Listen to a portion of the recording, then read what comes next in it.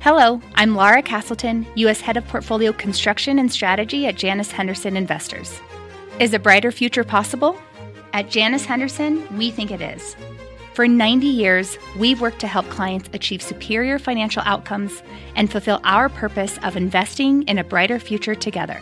We know that this means our thinking and our investments are helping to shape millions of brighter futures for the next 90 years and beyond.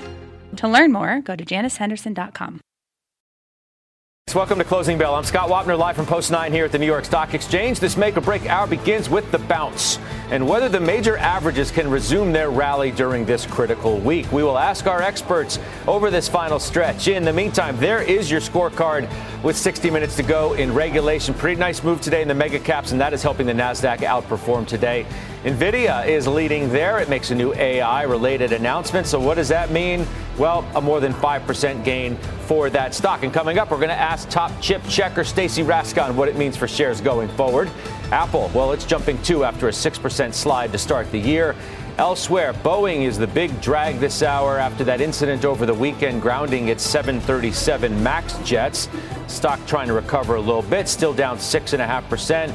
Speaking of interest rates, well, there's the 10-year right at 4%. They're declining today following a positive report on inflation expectations and ahead of this week's CPI report. Takes us to our talk of the tape. What the road ahead for your money might look like with earnings season about to get underway and so much more ahead as well. Let's ask AJ Oden, JP Morgan Private Bank Global Investment Strategist, with me here at Post 9. It's good to see you. Welcome back. Good to see you too, Scott. Interesting move we are seeing today in the market after a pretty rocky road last week. What do you make of how this year started? Well, I think the way that this year started is we saw a lot of optimism priced in last year in those last 2 months, November, December. And then when you add to the fact that the Fed sort of came out with their SEP, adding in a little bit more rate cuts, what we've been seeing lately is the market's really trying to figure out how many cuts we're going to have this year. And for us, we believe that equities will see all-time highs at the end of 2024. And the reason for that is we believe that technology will have a pretty strong year, and that'll sort of add to that tailwind that we're seeing in equities into the end of the year. All right, so a couple of things there. Number one, rate cuts. When do you think we're going to get the cuts? Do you think we're going to get as many as the market has seemingly priced in to this point? And is that the reason why you think we're going to new highs? Just don't fight the Fed. Well, I think the market is priced in a little bit too much optimism. 6 rate cuts, I think, is what we're seeing priced in. And I think the expectation is about 50% for a March cut. We believe it probably won't see it until like June, but we're not taking March completely off the table. We're looking at about 125 basis points of cuts. Okay, now technology, that's the interesting conversation. Do you think that is going to be the leadership group yet again? I don't necessarily think it's the leadership group, but we think investors should continue to lean into technology stocks, especially driven by AI. And so I know everybody saw a lot of that optimism last year, but if we think about it, if we go back to the peak of technology in 2021 and we look at where tech stocks are today, the Magnificent Seven, they're actually only 7% above the peaks that we saw before. And so if you think about that, 2021 hadn't even priced in the AI move. And so if we think about AI and what we saw from the mid to late 90s and the contribution of private investment in intellectual property and how that contributed to steady growth in GDP, if we see that similarly in AI, then we believe this is a multi-year. This is not just a one-year trend. So you believe that the multiples that they're currently trading for are justified? Yes, I think so. I think that there's an opportunity for continued growth, and that the comps compared from last year for earnings, that we should see some positive earning results from those technology companies, and we see some top-line revenue results as we believe that essentially a lot of that AI investment will turn to revenue generation soon. What about non-tech areas? What do you like the best? Well, I think healthcare looks attractive as well, just from a valuation standpoint. We really like industrials just because of the fact that when you start to look at some of the thematic trends of EV transition, the infrastructure bill that's going to be needed there, we like mid-cap growth as a way to position there. So are you looking then, you're definitely in the no recession soft landing camp? Yeah, we're definitely in the soft landing camp. And I think because of the fact that we've seen inflation come down meaningfully without too much pain in the labor market. We've seen the quits rate return back to pre-pandemic levels. It's around 2.3%. We've seen job openings fall from that peak back in 2022 down about 3.2 million. And we've seen all that happen and inflation come down. If we look at back to the past 6 months, we're tracking around 3%. And then if you look at over the past 3 months, you're tracking close to 2%. So the Fed has some room to start cutting. The Fed put is definitely back in play here. What about the market multiple in general? We talked about what mega cap is doing across the board, but what about the overall market multiple? How do you justify that? Yeah, I guess it does seem to some people a little bit frothy, but it is trading right around where we see as, our PE ratio for 2025. So if we're looking, 12 months forward here, it's not as discounted as you would like to see, and I think that's why we really like mid-cap stocks, because they're still priced in recession. So you can get in there from a valuation standpoint, but what we're telling clients is be dip buyers here. If you see pullbacks, that's an opportunity to lean in and to try to move those cash positions over that way. You need growth to sort of hold up, rates to continue to go lower to continue to justify this multiple, don't you? Well, growth is going to be somewhat muted this year. I think expectations for GDP is around 1.3%. And so we're seeing somewhat resilient growth. I mean, the IM services didn't come in as high as everybody expected, but we're still barely above 50. But we're still in expansionary territory, and that's been the trend so far. And so one data point doesn't denote a trend. And so we're still seeing somewhat resilient growth here in the U.S., and the Fed is there to cut rates if necessary. What about fixed income? You want people to continue to buy bonds? I think bonds are still showing attractive yields. I mean, you're not going to get, or we may not get that price appreciation that everybody was excited about last year. You've already seen rates. You already got a lot. You already got a lot of it. You got 100 basis point move since the high that we saw back in the fall. However, as we move away from that sort of positive correlation that we've seen in equities and fixed income, you have it there for protection as well. And 4% on a 10-year, and then you're getting your spread above that for corporates. That's an attractive yield. So if you're rebuilding bond portfolios, absolutely I want to lean into that. What's your big risk? Like what's the one thing that upsets your story? I think if any geopolitical tensions that could add any sort of reflation to the overall narrative and story, if oil prices pop up again like we saw in the fall, or if we do end up in sort of a recession. Now, recession is still a risk that's out there, and we don't think if there is one, it'll be anything deeper than that. But if you get the exogenous event with a slowdown that's deeper than expected, that's how you could see a little bit more pain to markets. All right, let's bring in Cameron Dawson now of NewEdge Wealth into the conversation. It's nice to see you again. Agree? Disagree? What do you think? Yeah, I agree. Ditto to what AJ said on a lot of these points. I think that the key risk for the market would be a reacceleration in inflation. That's certainly not what priced into the bond market at this time with 6 cuts forecasted. But then if you look at the growth picture, it is holding up, and probably there's even upside to that 1.3% GDP estimates. The question is, does that upside to GDP translate to better earnings growth? Meaning that you already have 11% earnings growth baked in for this year and 2025. If you see better GDP growth, will that result in higher earnings estimates? That remains to be seen. Do you think it might? It didn't in 2023. We saw big upside to GDP and really no upside to EPS estimates. We think for this year, the upside would have to come from the margin line. Companies taking out more costs and possibly that productivity miracle, possibly from tech, possibly from AI. Maybe too soon to tell on that, but we would also look to things like M&A coming back, capital redeployment coming back, people feeling better about the outlook. Maybe that's another source of potential upside to earnings estimates, but a lot is already forecasted. I'm trying to figure out what the number one risk would be. If things seem kind of obvious to a lot of people at this point, like growth is stronger than expected, you saw from inflation expectations today that they're down across the board. We expect the Fed to cut. We expect earnings to be pretty good. What is the risk? What is the one thing that's out there that would make you concerned about what the market might do this year? It's the snowball effect of the labor market. If a little bit of easing, things around the corners, things like JOLTS and quits rate easing, ends up turning into outright weakness within the labor market, I don't think a bad non-farm payrolls print would be taken very welcomingly by the market. But wouldn't that, I hear you on that, and that makes perfect sense. But of course, then you're going to have people say, well, then the Fed's going to cut anyway. Yeah. But then you have to compare that to where earnings estimates are. So if you start to have the market say, no, it's a recession and earnings estimates need to be cut 10, 15%, the Fed stepping in doesn't offset that. If there's no recession and the Fed steps in to tweak policy rates lower, the market loves that. You get the earnings growth, you get the valuation. But all of a sudden, if you start cutting earnings estimates, that's when the market gets scared. You get people taking risk off. And you think that earnings estimates, not just in mega cap, but across the board, are going to hold up? Does the 11%, is that realistic to you? I mean, historically, we see typically around 10%. So, earnings estimates aren't too frothy. I mean, I think our estimate for this year is about 241. We're a little bit below the market, which I think is around 248. So we think they can, and we actually think even for Q1 that we should see closer to 1.5%. I think the market's expecting about 1%. So I think as we move throughout this year, it's going to be really kind of like playing it quarter by quarter. But it's possible very much so that we see earnings estimates hold up. What do I want to do with small caps in your mind?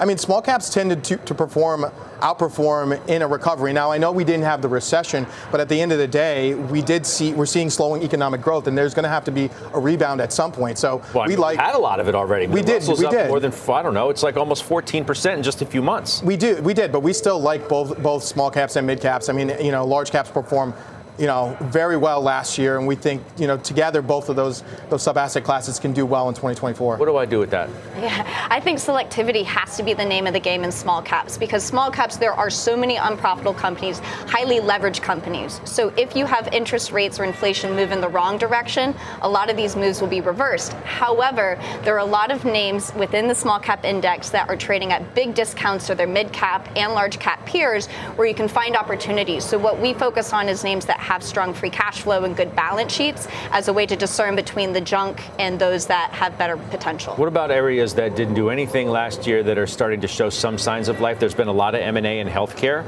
already to start this year. Is that a bright spot that you think carries on? Yeah, we really do like healthcare going into this year because you saw huge outflows from healthcare as a sector. So it's underloved, it's underowned. It's also not very expensive. You add on top of that the M&A that you talked about. Now, we prefer in healthcare to look at pharma and biotech and stay away from managed care where we see less strong trends. And so that selectivity plays into healthcare as well. What do you think? I mean, we like healthcare as well. And for us, it's a valuation play. We really think that it was kind of didn't get a lot of love in 2023. And that's for sure. And we think it's an opportunity to lean in definitely into 2024. Yeah, energy. How about that? Because, I feel like people are trying to place their bets there, but I think there's already skittishness that, it's not going to work again. What do you think? Yeah, I think you have to think of energy as a hedge instead of an outright upside opportunity. Why is that? Meaning that if you have higher inflation, a lot of parts of the market are probably going to struggle with higher interest rates, meaning that if you see oil prices go up, that contributes to higher inflation. Energy will be your safe haven. So see it as a position size more like a hedge instead of an outright bet on upside. You like energy or not? With energy, when you're seeing a slowing economy like we are, I think demand is coming down. Ultimately, energy going through a lot of pain. I would say we prefer real assets in general as a way to tactically hedge against any sort of reinflation or exposure there. But energy as a sector, not really loving it right now. I thought but you paint the case, though, that you're in the firm, hey, the economy's going to be good camp. It's going to be good, we believe, in 2025. This is a slowing year. We're looking at 1.3% GDP. I mean, that's below trend growth right there.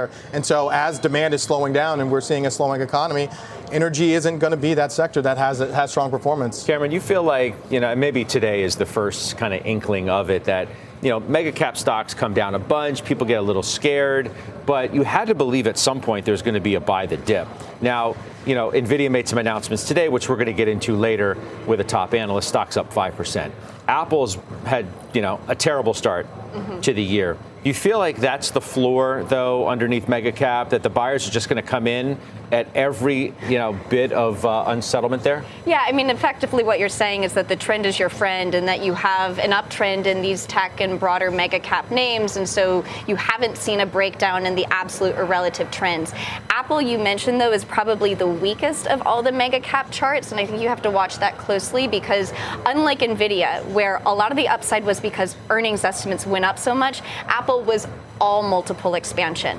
It was up 45% in its PE multiple and its earnings estimates stayed about flat. So that's where you want to probably discern between different mega caps, and maybe that's where we'll start to see kind of some dispersion between the results. You think that's going to be the case this year? Because, I feel like it's like today is a perfect example.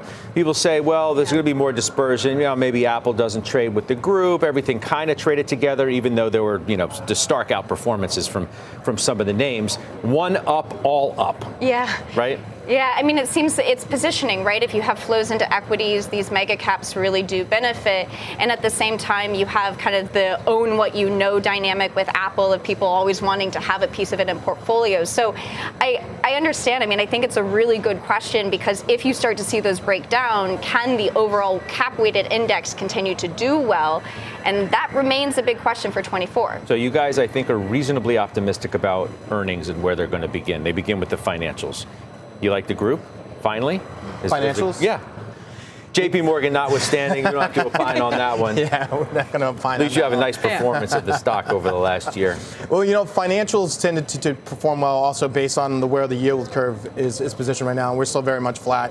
If we start to see some normalization, we could begin to lean in there. But until we actually start to get rate cuts on the table, I think that headwind on the regionals still exists. And I think that's one question that all investors and all of us we're going to be looking at is how do those regional banks fare in these Q4 results that will be coming out soon. So that's something we'll be looking at. But financials right now isn't something we're ready to step our toes into just yet. Looking at performance of late. Obviously, they've done well of late. Is this the year for the banks?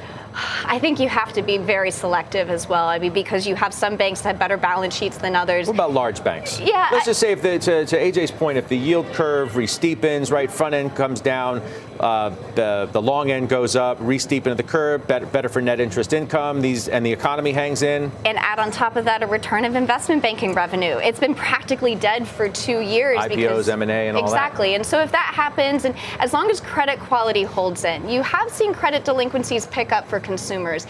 Is that an issue for those that have a bigger consumer business? And if it is, then that's probably what will discern the winners and the losers. Guys, we're going to make that the last word. I appreciate it very much. AJ, thanks. Good to see you again. Cameron, we'll see you again soon. That's Cameron Dawson. Shares of Boeing, they're under pressure. You know by now that incident on an Alaska Airlines flight causing dozens of 737 MAXs to be grounded. Our Phil LeBeau has been following this story from the outset. What do we know now, Phil?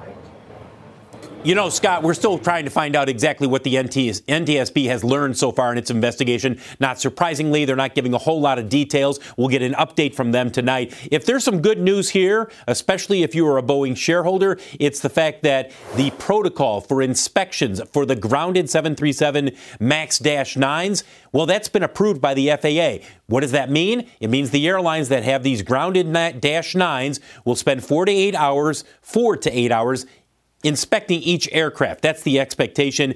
If the aircraft is cleared, everything checks out. They do everything as they are mandated to do through the inspection protocol. Then theoretically, these planes could resume flying. Some of them may be back in the air tomorrow or on Thursday, relatively quickly. I'm sure the airlines want to get these back in service. And again, that's an important move here that the inspection protocol has been approved by the FAA. Take a look at United. You see the shares moving higher, especially after the approval came out. They have 79 MAX planes. They canceled 232 flights today. Not all were MAX 9 related. That's the ripple effect of having all of these cancellations because of groundings. And then when you have Alaska, 65 MAX 9 planes. They canceled 147 flights, much like United. Not all of them are MAX 9, but there's a ripple effect there. In terms of the actual investigation by the NTSB, as I mentioned, it will be updating reporters tonight, 10 o'clock Eastern time, on what they have learned so far. They do now have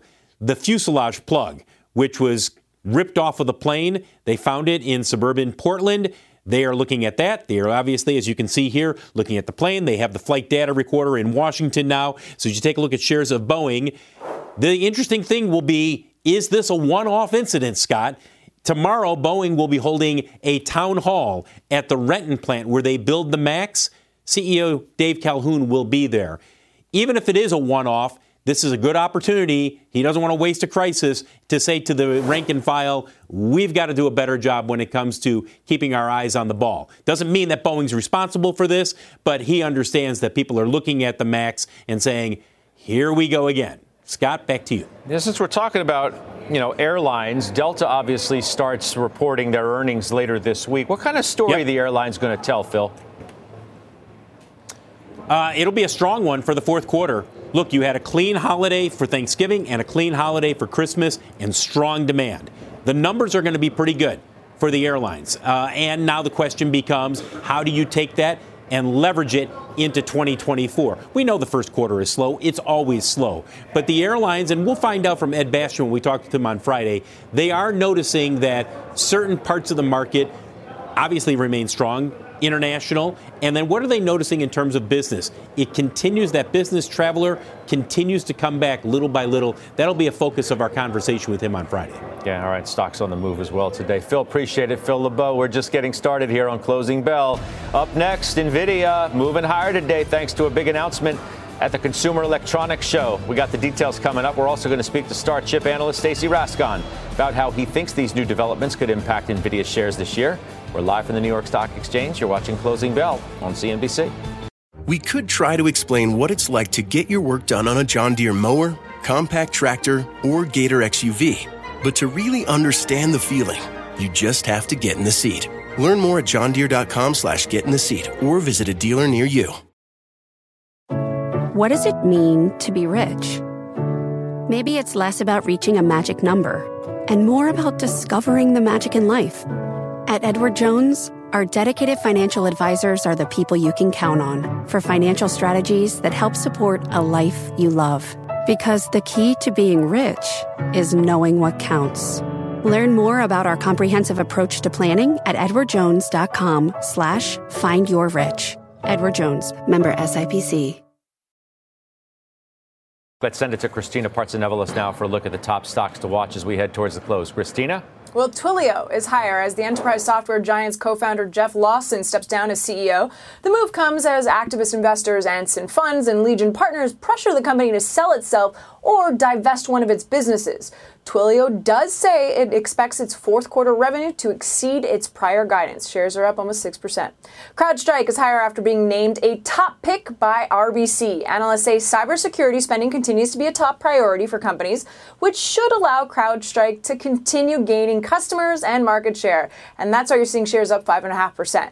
Last but not least, Nvidia is on the move higher after announcing 3 new desktop graphics chips with add-ons that'll not only allow gamers, but computer users in general to make better use of AI on their personal computers without having to rely on the cloud and services over the internet. So it's the AI PC everyone keeps talking about. Nvidia isn't alone. AMD and Intel are all pushing the new AI PC with hopes that it'll revitalize the PC market.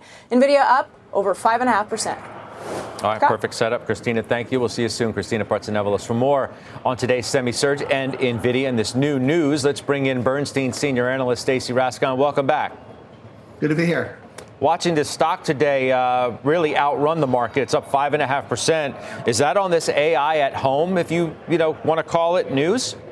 To be fair, I think it was actually up before they made any announcements. So was AMD and some of the others. The sector in general is having a pretty strong day after kind of a lousy week last week. So I don't know if it's entirely because of the announcements, but the announcements certainly aren't hurting. What about this announcement? I mean, what do you make of it? How significant is it? How should we think about this, AI PC? Yeah. So look, in terms of NVIDIA's actual numbers, none of this probably matters very much. It's really much more around their data center business, which is getting close to like 80% of the revenues anyways. But I think the idea that like AI in general is proliferating is a good thing. And some of these announcements, they announced the new gaming parts. They made some healthcare partnership announcements and some other things. I think those are all good in terms of just driving home the idea that AI is starting to proliferate. I think specifically around AI PCs, we've been hearing a lot of talk around those from Intel and from AMD. And, it's kind of nice finally to get sort of the king of AI at least talking about AI PCs. That's something that we actually haven't had really until today. And so the fact that they can actually be pushing that a little bit, I think is maybe a good thing from that standpoint. Are we at the point now where we're beyond the rising tide lifts all boats thing? I mean, last year, the SMH had the best year in 20. So many different things went up. We don't even know which ones that went up really are capable of monetizing AI over the long run. So do we get more dispersion this year? Yeah, you mean for the sector? Yeah. Not just. Yeah. So look, semis had a really strong year last year. Semiconductors in 2023, the SOX was up 65%. It was pretty amazing. And this was during a downturn year. I mean, like the semiconductor industry probably down 10%, give or take, in terms of revenues. And we've had some fairly significant cuts to earnings and everything else. And I think the easy money's probably been made. So 2024 will be an interesting year. broadly, it should be a growth year after some fairly nasty results in 23 around memory and some other things. Not all end markets, though. Like it's been an asynchronous cycle, and different end markets are at different points. Things like PCs and smartphones, I think, are through their inventory cycles, so they should have a decent year after a horrendous 2023s. I think things like AI clearly are off the chart strong right now, and they will be. Traditional data center, networking, server CPUs have been weak. They're probably still weak. And I think things like auto and industrial actually have just started to roll. Industrial actually is rolling over hard. Auto, we've been seeing some cracks until last week. We had Mobileye, which had a pretty nasty negative pre-announcement on inventory flush. And so auto is going to be something to watch this year as well. And some of the analog names may be a little more challenged because of those industrial and auto trends, I think. I admittedly forgot because, every time we talk, I feel like it's Nvidia's world and we're just living in it. I didn't realize that Broadcom's your top overall pick. Why is that? I like Broadcom. So Broadcom has a number of things going for it. And for those who aren't familiar, it's got a semiconductor business and a software business. Software business is much bigger now. They just closed on their VMware acquisition. Software is like 40 or 45% of the revenue now. For their semiconductor business, I think, again, in a world where people worry about numbers, they've kind of de-risked that semiconductor segment. I think they're guiding their business, their non-AI pieces anywhere down from, high single digits, even to high teens, depending on the segment. But they actually have a good AI story. It's actually the second best AI story in the space, I think, after Nvidia. They're involved in making custom compute offload ASICs for the hyperscalers doing their own AI chips, as well as the networking side. And that is very strong. And that's actually bridging the gap from the shortfalls in some of their other core businesses, which are cyclical shortfalls. And then in the meantime, they did just buy VMware. It is massively accretive. And you're going to run into a 2025 sort of Broadcom by the time all the synergies are in. They'll be doing pretty close to $60 a share in EPS and high 70s, bumping up on 80% gross margin and $30 billion in free cash flow. I mean, it's cheap. It's got some multiple expenditure, but it's still very, very cheap relative to the space and relative to the quality of the business. I really like Broadcom. AMD has had a really good run of late. And Dr. Lisa Su has really been out there making the case for that company that, hey, we're here too, and we're going to be real players. You suggest that the stock might be over its skis, and you do have a perform rating on it. Why is that? Yeah, it's funny. So I don't know if I should say this on TV. You probably shouldn't listen to me for AMD. I seem to be incapable of calling that stock properly. we downgraded it actually early last year, and it was on a thesis that gross margins were too high and numbers were too high. That was absolutely true. That happened, and nobody cared. They did something really, really smart. When the AI story from Nvidia actually, there was one that when they had sort of the print heard around the world in the middle of last year, AMD latched onto that, and to their credit, they actually do have a roadmap with products on it. There is some demand because people are looking for a second source. And they left themselves some room for that narrative to run. They've said that they'll do, quote unquote, more than $2 billion in AI revenues. MI300 is the product. They'll do more than $2 billion in revenue this year. They left room. That could be 3, it could be 4, it could be 5. It's a rounding error relative to the size of the business. But for AMD, that may be good enough. And it is very possible that as long as that AI narrative can hold, that people may continue to overlook some of the shortfalls in the rest of the business, which have clearly been there, and I worry are still there as we go into next year. But that AI story for them, they don't need to do $60 billion or $80 billion, whatever it is that NVIDIA is going to do, right? If they do 4 or 3, that may be enough, and that may keep the stock going for now.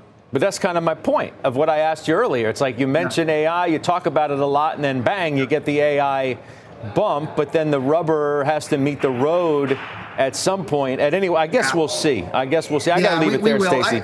I still worry numbers could be a little high, but I it's like I said, that narrative could carry them. It's been carrying them for the last several quarters, even as numbers have proved to be too high. Yeah. Well, I appreciate your honesty on your AMD calls. We'll talk soon. All righty. All right, that's Stacy Rasgon joining us back on Closing Bell. Up next, the deal-making frenzy in healthcare, not just today, but to start this year. We're going to bring you up to date of all of the stocks being impacted and what it could mean for not only M&A going forward, but for that sector and your money. Closing Bell is coming right back. From pit lane to podium, the Las Vegas Grand Prix is providing fans a race day experience at the speed they deserve. With the help of T-Mobile for Business, our 5G advanced network solutions are powering race day operations with event-wide connectivity. From streamlined gate entry to an immersive app, giving fans blazing fast access to the sport they love. This is accelerating innovation. This is the Las Vegas Grand Prix with T-Mobile for Business. Take your business further at T-Mobile.com/now. About 25 minutes to the closing bell. Several healthcare deals being announced today. Leslie Picker here with all of those details for us. Hi, Leslie. Hey, Scott. Yeah, this is what one might call a healthy amount of deal activity. This morning alone, we saw an announcement from Boston Scientific to acquire Exonics for $3.7 billion. That expands their position in urinary and bowel dysfunction. To cancer treatment deals, J&J buying Ambrx for $2 billion and Merck buying Harpoon for $680 million. And then the Journal reporting a short while ago that Novartis is close to inking a takeover of Cytokinetics, which has a promising heart drug and a $10 billion market valuation. Of course, this flurry of deal making, not a coincidence. It comes amid the JP Morgan Healthcare Conference taking place in San Francisco. There are reportedly 8,000 people attending this year's event. It's an annual occurrence where healthcare companies can talk up their recent deals and discuss future ones. The conference comes on the heels of an active December where just 3 pharma giants, AbbVie, Bristol Myers Squibb, and AstraZeneca, scooped up nearly $30 billion worth of drug makers.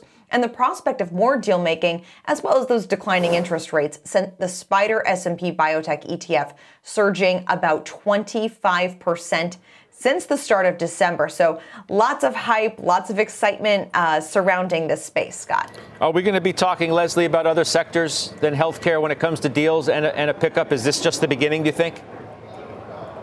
You know, it's interesting because one of the key drivers of M&A is very healthcare specific. It is that a lot of these companies are facing patent cliffs whereby some of their key drugs, the patents are expiring and they're able to, other companies are able to create generic versions of those. So that's kind of driving the M&A here, as well as, of course, those declining interest rates that we saw at the end of the year. When you think about the IPO pipeline, when you think about the M&A pipeline and how that interplays with rates, we could start to see some more activity if, rates do stabilize. But there still are some concerns surrounding regulation. Private equity says that there's still some, disconnect between what the buyer is willing to pay and what the seller is willing to sell at in terms of valuation. So a lot of the hurdles that we saw last year are still in place. That said, activist activity is something that people are pointing to as a key driver of potential M&A in 2024. All right, appreciate that, Leslie. Thank you. We'll see you in the market zone with another report as you follow the money. All right, up next, 5-star stock picks, Capital Wealth Planning's Kevin Simpson. He is back to break down his latest trades, how he's also playing earnings season as it gets ready to get underway. Closing bell back in just 2 minutes. All right, welcome back. Stocks rebounding today after a weak start to the year. This ahead of earnings from the big banks later in the week. Let's bring in Capital Wealth Planning's Kevin Simpson. It's good to see you. Welcome back. Hey, Scott. You're always active, and here you are. I see that you sold JP Morgan. We're talking about earnings starting at the end of the week, this one included. It was a big winner. Why'd you sell it? Well, we trimmed this position, Scott. We love JP Morgan. It's been our top bank position for a long time.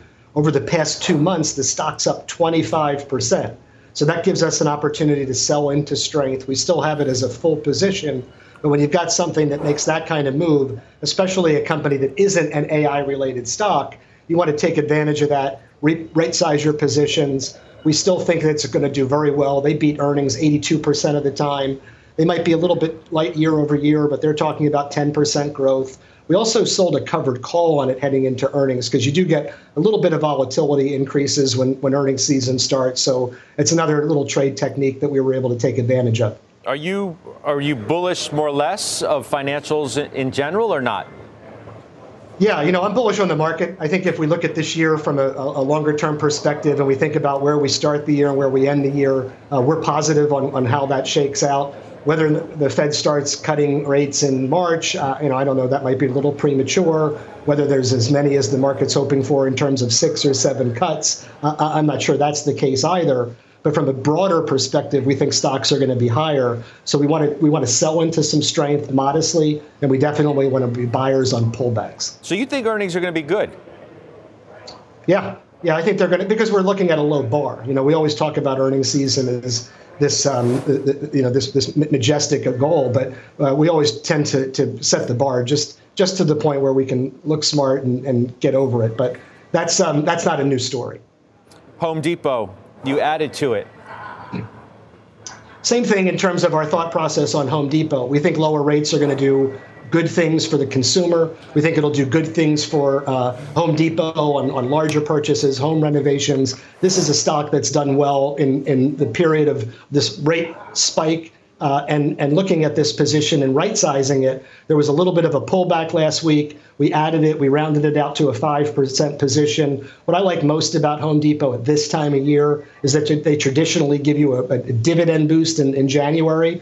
For the past 5 years, that dividend increase, Scott, has averaged about 16% annualized. So if we're looking at a hedge against inflation, strong dividend growth is the lifeblood of our portfolio. And we're expecting Home Depot to raise their dividend again when they announce quarterly earnings in Q1 here. Is that your preferred housing-related play?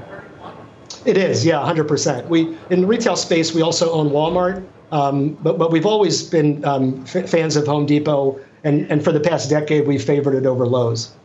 Gotcha. We'll see you soon. Kev, thanks. Kevin Simpson. Thank you. Up next, shares of Crocs are surging in today's session. We'll tell you what's behind that move and more. Closing Bell comes right back. We're now in the Closing Bell Market Zone. CNBC senior markets commentator Mike Santoli here to break down the crucial moments of this trading day. Courtney Reagan on the headlines moving retailers, and Leslie Picker back with data on how hedge funds fared last year and what may lie ahead this. But Mike Santoli, you first. Pretty good bounce to start the week. Yeah, 1 week, a little bit of a reset. I wouldn't say that you can declare it over, but it showed you that last week you had that sort of pent-up selling that carried into a new year, but you knew it was going to collide with people's interest in getting involved into a new year. I know the discussion is, will we get new highs? We're 1% away from a new closing high. I mean, it's nothing from here to get there. Do think that it was nice and broad throughout the day. So the combination, I think, of just bad things continuing not to happen, the inflation expectations going down, sure, bond yields staying tame, and the corporate commentary, the focus you're able to have on the consumer stocks, on the healthcare names, as things kind of ramp toward earnings season. I think it was enough for now. Again, I don't think you completely skimmed away the optimism that you came in, a little bit over allocated to in the start of the year. And, so far so good in terms of the dip buyers feeling active this year. Yeah, this inflation expectations thing, if nothing else, helped yields sort of just steady for a moment. It seemed like it, and I've been sort of like not dismissive of the expectations piece, but basically that's just not the game. The game is the numbers, and we know what gasoline prices are doing. It's very linked with that, but all of the leading indicators of what the actual inflation data are going to do are also friendly, which I think is why the focus is a little more on downside risk to growth. You're not really seeing reason to get too panicky about it. There was an uptick in corporate revolving credit, consumer revolving credit in November, but all this stuff is still good enough, I think, to accommodate this idea that you're not too far off the soft landing path. Yeah, you mentioned what's going on in retail. Courtney Reagan, why don't you tell us more? Because I see a number of names are getting a nice bump today. Yeah, absolutely. And a lot of these have to do with retailers presenting at the ICR conference in Orlando. So let's go through some of them. Crocs, the biggest mover, up 20%, better than expected fourth quarter revenue. Company executives also call 2023 a year with share gains, also a successful holiday season. Boot Barn up 7%.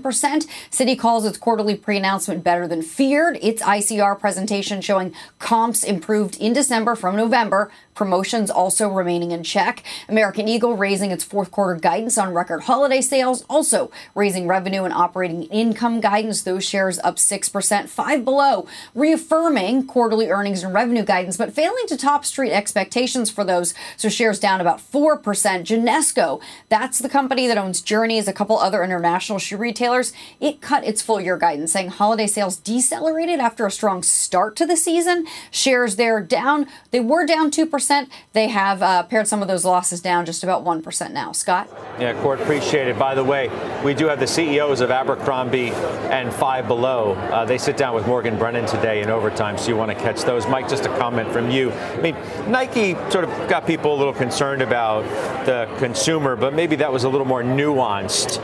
And today's more evidence of that when you hear from some of these others. Yeah, a little more specific maybe to Nike, but also the setup for Nike was a little bit unfriendly. Lulu tried to talk down their prospects. Nobody kind of believed them.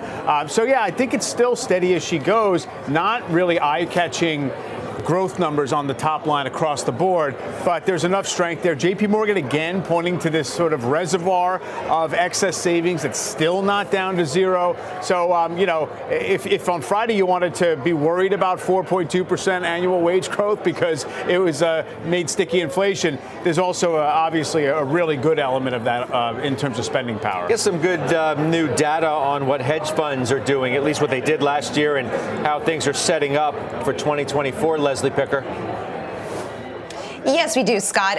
Full year hedge fund numbers are in, and according to these new numbers just published by data collector HFR, the fund rate weighted composite index gained 7.5% in 2023. Now, while not all funds are equity focused and therefore compared to the S&P, the broader index, of course, was up about 24% last year. The big move in equities, though, served as a tailwind to the activist strategies, which added to their November gains in December, making them the best performers at the end of the year. Among the laggards included macro, particularly funds that are uncorrelated with the market. Uncorrelated macro funds were effectively flat in December as commodities and interest rates declined. Still, HFR's president says the outlook for 2024 has, quote, improved with higher nominal levels of bond yields, continuation of powerful AI-driven technology trends, expanding cryptocurrency liquidity, and strength in M&A. Scott. All right, Leslie Picker, I appreciate that very much. Well, the Dow is at, we're basically session highs across the board. And frankly, the Dow would look a whole lot better if it wasn't for Boeing today, which is a huge drag. We do have even more developments now on those inspections of the 737 MAX 9 airplanes. Philippo, what can you tell us from some headlines that we see moving here, dragging the shares lower? Yeah, Scott, take a look at shares of Boeing. The reason that they're being dragged lower, this is a report that first came out about 15 minutes ago from the Air Current, matched by our Leslie Josephs at CNBC.com. Essentially comes down to this. United Airlines has found loose bolts on door plugs of several Boeing 737 MAX 9 planes during inspections. Now, remember, some of these planes were inspected initially by United as well as Alaska on Saturday after there was the incident with the Alaska Airlines plane on Friday night. That was before the FAA said, no, we're going to ground all of these until we have protocol here. But this reporting from CNBC.com's Leslie Joseph, as well as the Air Current, John Ostrower, essentially says, look, some of these planes that were checked out have loose bolts in the door plug on the 737 MAX 9. And if that's the case, Scott, it raises the question, which is the primary drag on Boeing, which is the quality controls and the lack of them, or appearance of the lack of them, at the Renton, Washington factory. So that's the latest, Scott, and we have reached out to both United as well as the FAA, as well as Boeing. We'll let you know if they have any comments at all. Scott? Do you know, Phil, and forgive me for putting you on the spot if you don't, but just from people you've been talking to, assume these bolts have been found and they're loose. Are we talking about something as simple as just tightening the bolts to get the planes back in the air, or something more significant? Hard to say, Scott. I don't know exactly. And look, I don't imagine that this is like a bolt that you and I see around our house and we tighten it up and that's the end of it. It's far more intricate than that. Having said that, Scott, loose bolts is just a terminology that I can imagine people who are Boeing shareholders are looking at this going, if this is true, if this is part of the problem here, what's going on? I mean, this sort of comes down to craftsmanship 101. And why would this problem be cropping up now on these 737 MAX 9s? Yeah, no, it's a fair point. I appreciate you dancing with that, Phil. It's going to be interesting to see what shares do from here. I mean, you know, Jim Lebenthal, for example, who's been as big a Boeing share supporter as I can remember, dumped those shares today, said enough is enough. Just tired of watching that story unfold. Phil, thank you. Let us know if you get anything else between now and the end of this day. That's Phil LeBeau. Mike, we're going to go out here with some nice gains. We are, and we got another little uptick when you saw the sort of market on close orders. So that showed that there's some urgency to get money into this market before it gets away from you. We'll see if that was enough. 2% from a 2-year high to really bring out some forceful buying, or just the big caps got down too much. Boeing would be up. The Dow would be up like 350 if not for Boeing. So keep that in mind on a pretty strong day across the board.